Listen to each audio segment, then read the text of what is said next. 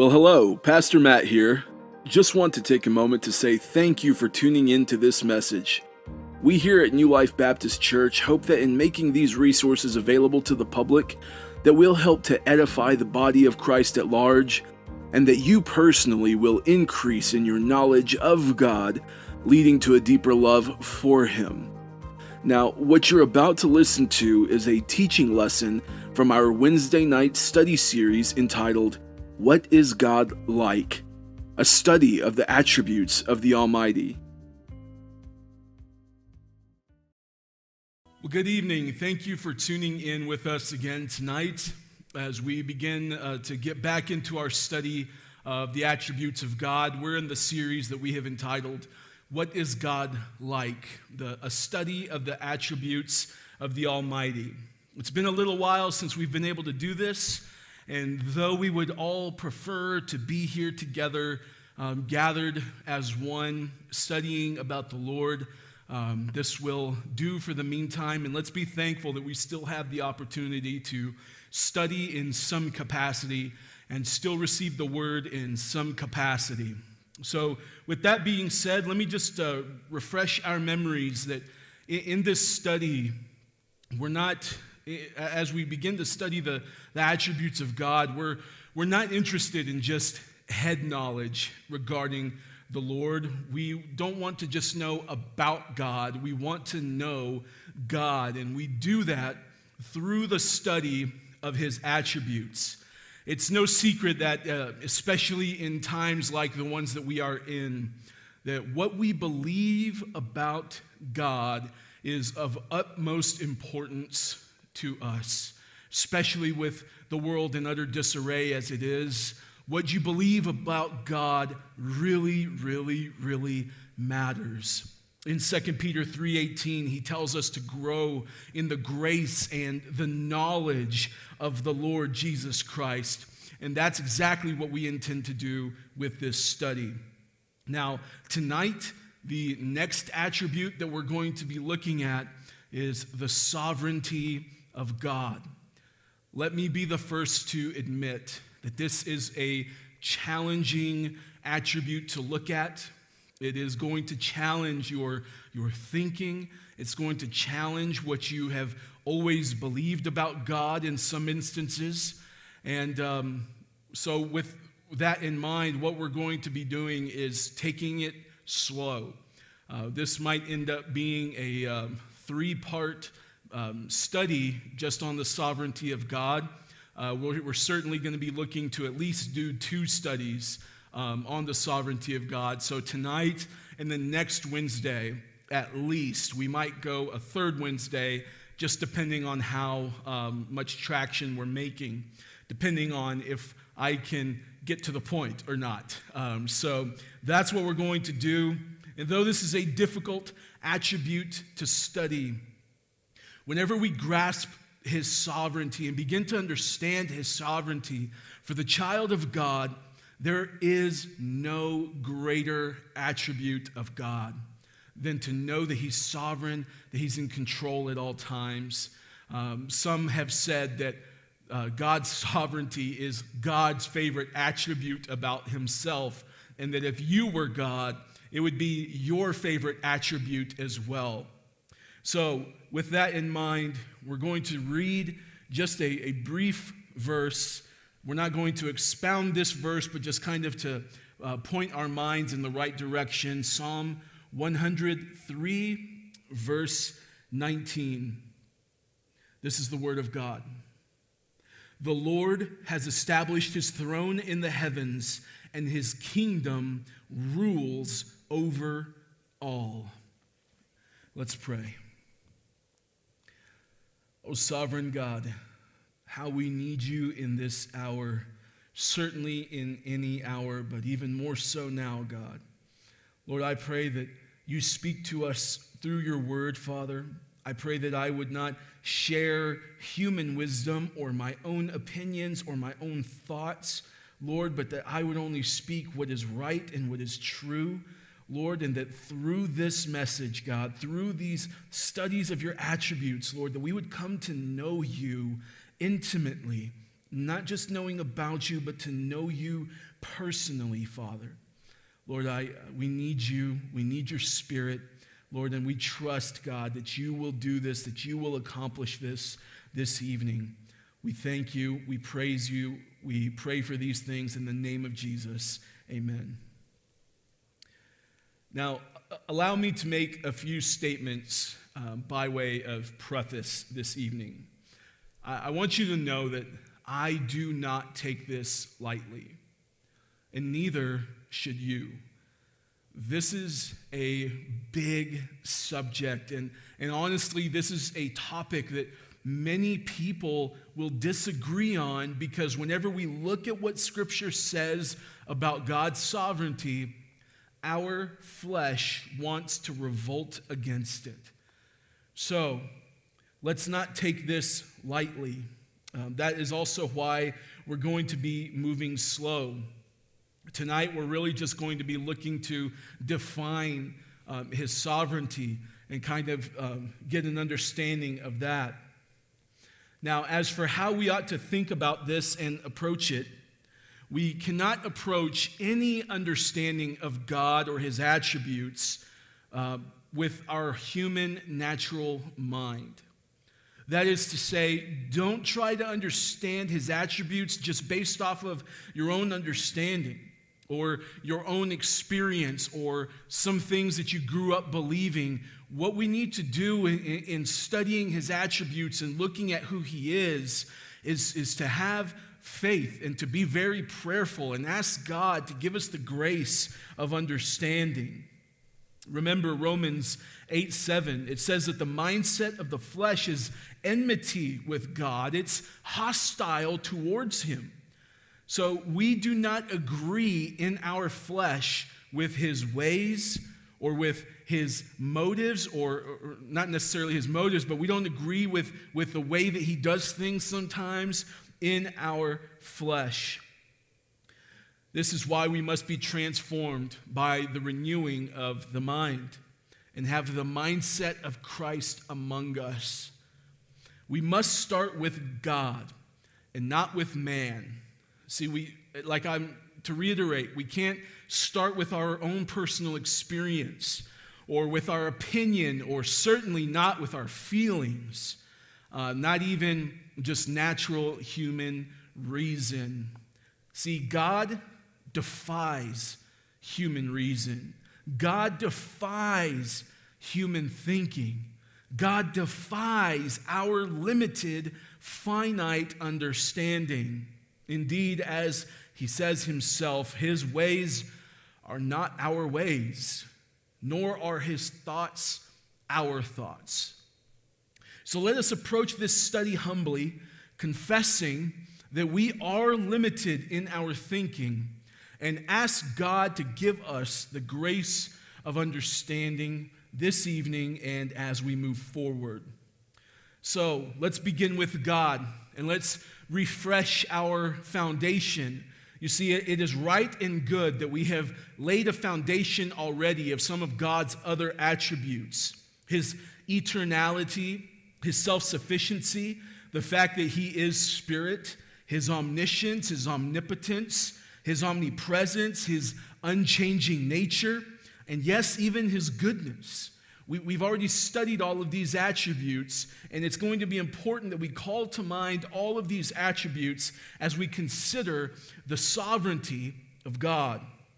Listen, if God truly is eternal, self-sufficient, all-knowing, all-powerful, ever-present, unchanging, and good, then it stands to reason that he must also be sovereign. Since he's all-powerful, since he's all-knowing, he possesses all power, he possesses all knowledge, he's everywhere at once, he's eternal, none is like God. He must be sovereign. So, what is sovereignty, you might be asking? You've heard the term, and this past Sunday, if you were tuning in with us, we gave a very brief description, but tonight we're going to go in depth regarding this, the definition of the sovereignty of God. But to state it simply, the sovereignty of God is God's right and ability to do all that he pleases, when he pleases, and how he pleases. I'll say that again. The sovereignty of God, what we're saying is that God has the right and the ability to do all that he pleases, when he pleases, and however he pleases. It is the godness of God. It's what makes God God. The fact that he's sovereign. In our English dictionary, it is described both as a noun and an adjective.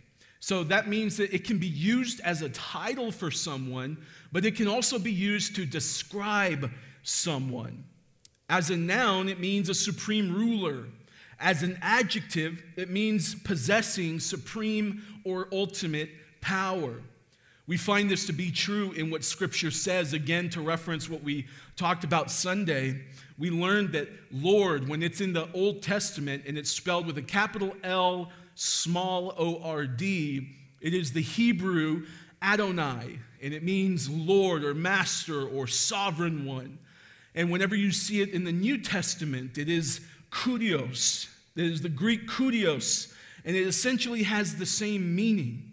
So you see, Scripture is using sovereignty, the sovereignty of God, the Sovereign One, as his title. It's calling him the Sovereign One. But Scripture also describes him as being sovereign or in control over everything. I'll reiterate the passage that we read at the beginning, Psalm 103:19, that the Lord has established his throne in the heavens and his kingdom rules over all. It's describing his sovereignty. Daniel 4:35, he does according to his will among the host of heaven and among the inhabitants of the earth, and none can stay his hand or say to him, what have you done? That's a sovereign God. And then the Lord himself speaks in Isaiah 46:9-10. Listen to this. I am God, and there is no other. I am God, and there is none like me, declaring the end from the beginning and from ancient times, things not yet done, saying, my counsel shall stand, and I will accomplish all my purpose. What God is saying to us there is that he is the sovereign and he acts sovereignly. He is both the sovereign and he acts in a sovereign way, possessing all power. Again, the sovereignty of God is his right. It's the fact that he has the right and the ability to do all that he pleases, whenever he pleases, and however he pleases. We're going to explore these two words a bit tonight, the right and the ability. We're going to look at the right that God has to be sovereign and to do all that he pleases. So God's right, here's a challenging statement for you. Try to understand this one. Before anything was, God was. Before everything, he was.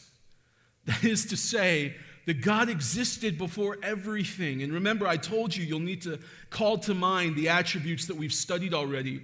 And we looked at God's self-sufficiency and his eternality. We learned that before anything was created, God was already there. Wherever there wasn't really a there because God hadn't put it there. He hasn't created anything yet. So there isn't really a there, but God was there. Is that melting your mind a little bit? So let's try to imagine eternity past, before Genesis 1:1. The triune God already existed. Father, Spirit, Son. He already existed before time began. Before there was a somewhere, God was there. Before there was a time, God was there. Creation did not exist yet except for in the mind of God. Notice the sovereignty of God before creation. He had the right to not create anything at all. God has no need of anything. He is self-sufficient. He could have existed all unto himself for all of eternity, and he'd have been perfectly content. He'd still be glorious. He'd still be high and lifted up. All of his perfections would be absolutely intact.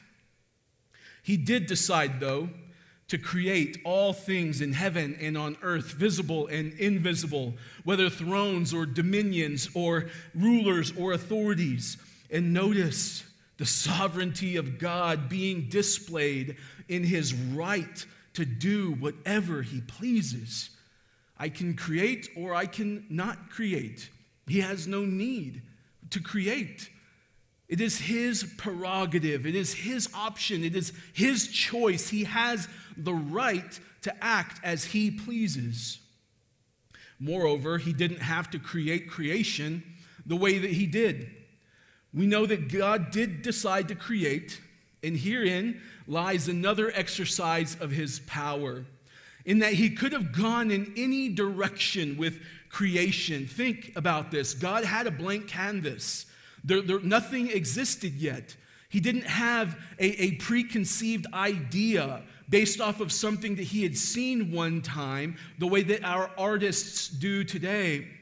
We have artists that can paint a beautiful picture and write wonderful music, and they're all drawing from previous experiences and things that they've seen before. But God had a completely blank canvas. There was nothing there. So it was entirely up to him what he wanted to do. Jeremiah 10:12. It is he who made the earth by his power, who established the world by his wisdom, and by his understanding stretched out the heavens. Notice, it was his own wisdom. Thus, he could have done whatever he wanted. He was not compelled or being pushed in any direction by some outside force. It was entirely his choice. We could live in a world right now without a sun. He didn't have to put birds to flight. He didn't have to create such a magnificent spectrum of species with different habitats and habits and life cycles. He could have made all humans to look exactly the same, or we could have been born without eyes and ears and mouths. Consider the rising and the setting of the sun.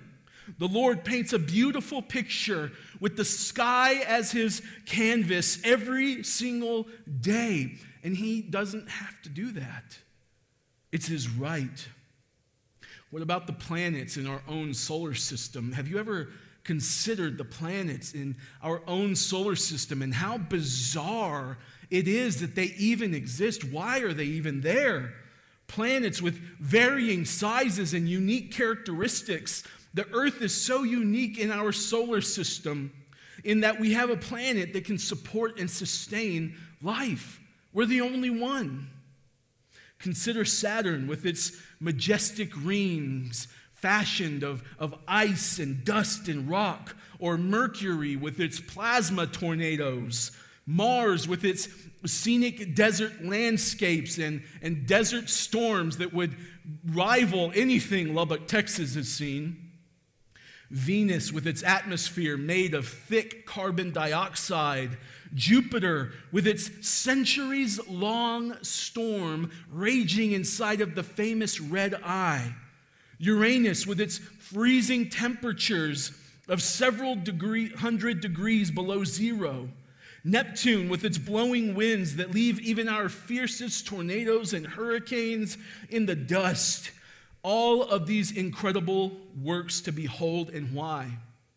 God didn't have to do it this way. He could have made the earth to exist in a box underneath his throne, yet he didn't. He was under no obligation whatsoever to do things as he did. So why did he do it this way? Let's let Scripture speak here. Psalm 135:6 says, "Whatever the Lord pleases, he does in heaven and on earth, in the seas and all the deeps." He did it this way because it was his right, and it pleased him to do it like this. The point being stressed here is that God was sovereign before creation, and as such, he continues to be sovereign over his creation. He was sovereign then, he is sovereign now, and he will continue on into all eternity future being sovereign. To say that he is sovereign is to say that he has the right and the ability to govern the whole of his creation, which he has made for his own glory, mind you, however he pleases. Indeed, it is the right of the potter to make of the clay whatever he desires, and then use that shaped clay to accomplish whatever he pleases. It's important that we understand that all that was created was not only created by God, but also for God. You'll remember from our study of Colossians 1:16, that all things were created through him and for him. All things. That's not some things. That's everything. Everything that was created through him and for him. We have such a man-centered view of this world, and even of God himself. We imagine a God who created this world out of loneliness and need and despair, and that he has sent his son to the cross to bear the sins of the world because he just thought that we were so fantastic he had to save us. This is not the message of Scripture. Scripture unashamedly is constantly pointing to the truth that everything is about God. Everything is about him. It's not about you or I. Creation itself is about God. He created all that he created for his own good pleasure, for his own enjoyment, and for his own glory. Paul writes in Romans 9:11, "Has the potter no right over the clay to make out of the same lump one vessel for honorable use and another for dishonorable use?" Listen to that. Has the potter no right over the clay? What Paul is saying here is God is the potter, everything else is the clay, and he can do whatever he pleases. He has the right. It's his prerogative. And as I was studying this topic, it really struck me what a difference there is between the God of the Bible and the God of American churchianity.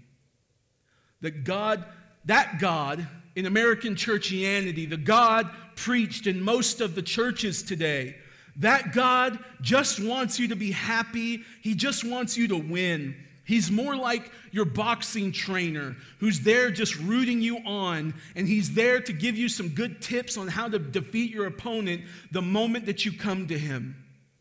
But it's really about you. It's your fight. It's your championship on the line. He's really just interested in hearing what you want to accomplish, and if you behave nicely, he just might give it to you. The God of American churchianity is totally okay with you just checking in with him from time to time. Just please pray before your meals. With this kind of God being served, it is no wonder why so many self-professing Christians are panicking in this hour. With this kind of God being served, it's no wonder why so many self-professing Christians are bored with the Scriptures and eventually fall away from the faith. This is no God at all. That is a needy, codependent idol, but it is not Yahweh. It is not Jehovah. It is not the God of the Bible. Listen, this God is sovereign in not only having the right to do as he pleases, but he also has the ability. He's not just asking nicely and saying, it would be nice if I could. No, God has the ability to act as he pleases. No other God has claim to that. Not Buddha, not Mohammed, not any other God. Only God Almighty has the ability to do as he pleases. For he is the living God. You see, all of us serve a God of some sort, but only this God that we're speaking of tonight, only he is the living God. Only he is Yahweh. Only he is El Shaddai. Only he is Lord of Lords and King of Kings. It is him and him alone. There's none like him. Do you know this God? For those of you who don't, you need to know that it is this God, this sovereign God, who promises for the wicked and the unbelieving that they are condemned for their unbelief, as spoken in John 3:18. You see, this God has the right to call sin, sin, to determine what sin is. He has the right to determine what is displeasing to him. And he also has the ability to cast that which displeases him into the lake of fire. And see, all of us, apart from the perfect work of Christ, all of us stand before this sovereign God condemned with our mouths closed, because there is nothing that we can say. There is nothing that we can do to stay his hand. And though he might grant us long years on this earth, because that is his right and his prerogative, when we come to see him on Judgment Day, we will give an account for the deeds done in the body. And it is on that day that you will come to know exactly how sovereign this God is. But you see, you need to understand, if you're listening to this right now and you are not in Christ, you need to understand that you and I, apart from him, stand condemned. We all have this sentence of death upon us. However, this sovereign God acted in love. He sent forth his own Son because he had the right to do so. He sent forth his own Son to walk this earth and live a perfect, blameless life, the life that you and I would never be able to live. This Son, this Jesus Christ, was born fully God and fully man, and he went to the cross, a spotless, blameless sacrifice. And on that cross, he bore the sin of the world and absorbed the wrath that you and I had stored up for ourselves because of our sinfulness. And he did this because it was his right, and he had the ability to do this. And on that cross, as Jesus Christ was standing in our place, and he was absorbing that which was rightfully ours, he died. But he didn't stay dead. You see, not even death has a claim to the throne. Not even death can hold back or stay the hand of this sovereign God. No, he had the right and the ability to be raised back up from the dead, and then he ascended up to heaven, where he is seated right now at the right hand of the Father. And you, if you will call upon him as Lord and repent of your sins, repent of your independence of him, put all of your faith in him, in his perfect work, and in the perfect person of Jesus Christ alone, this sovereign God promises that you will be saved. Do not let another moment pass you by. We studied Isaiah 41:10 this past Sunday. And do you know why God can promise to never leave us? Why he can promise to strengthen us? Why he can promise to help us? Because he's sovereign. He can promise to never leave you because he's omnipresent. He can promise to strengthen you because he's omnipotent. He has all power. He can tell you not to fear because he's omniscient and he knows that you are prone to fear. He can tell you that he will help you and that he will hold you because he is sovereign and he has the right and the ability to do so. It is this God who promises in Romans 8:28, you know the verse, that all things work together for the good of his children. Do you know why you can stake your whole life on that promise? Because God is sovereign. It is this God who sent his Son in love to the world so that those who would believe in him would have eternal life. And do you know why you can stake all of your eternity on that promise?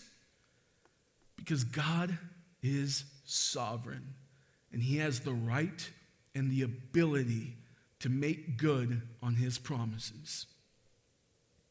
And because God is sovereign, he does all that he pleases, when he pleases, and however he pleases. A.W. Pink says, nothing in all the vast universe can come to pass otherwise than God has eternally purposed. Here is a foundation of faith. Here is a resting place for the intellect. Here is an anchor for the soul, both sure and steadfast. It is not blind fate or unbridled evil, man or devil, but the Lord Almighty who is ruling the world, ruling it according to his own good pleasure and for his own eternal glory. Behold your God. Make sure that you tune in with us again next week for the second part as we begin to look at some of the implications in our lives of the sovereignty of God. Let's pray.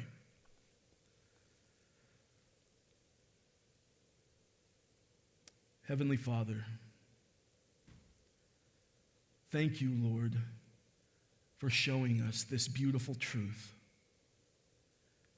Lord, we praise you and we stand utterly speechless before a sovereign God. How immense your sovereignty is, Lord. How far-reaching your control and your power and your authority are. There is truly none like you. And Lord, I pray that this message, Lord, that this be a comfort for your children. And I pray that those who do not know you and are not in Christ, Lord, that you sovereignly draw them into yourself. And may your name be glorified forever. It's in the name of Jesus we pray. Amen.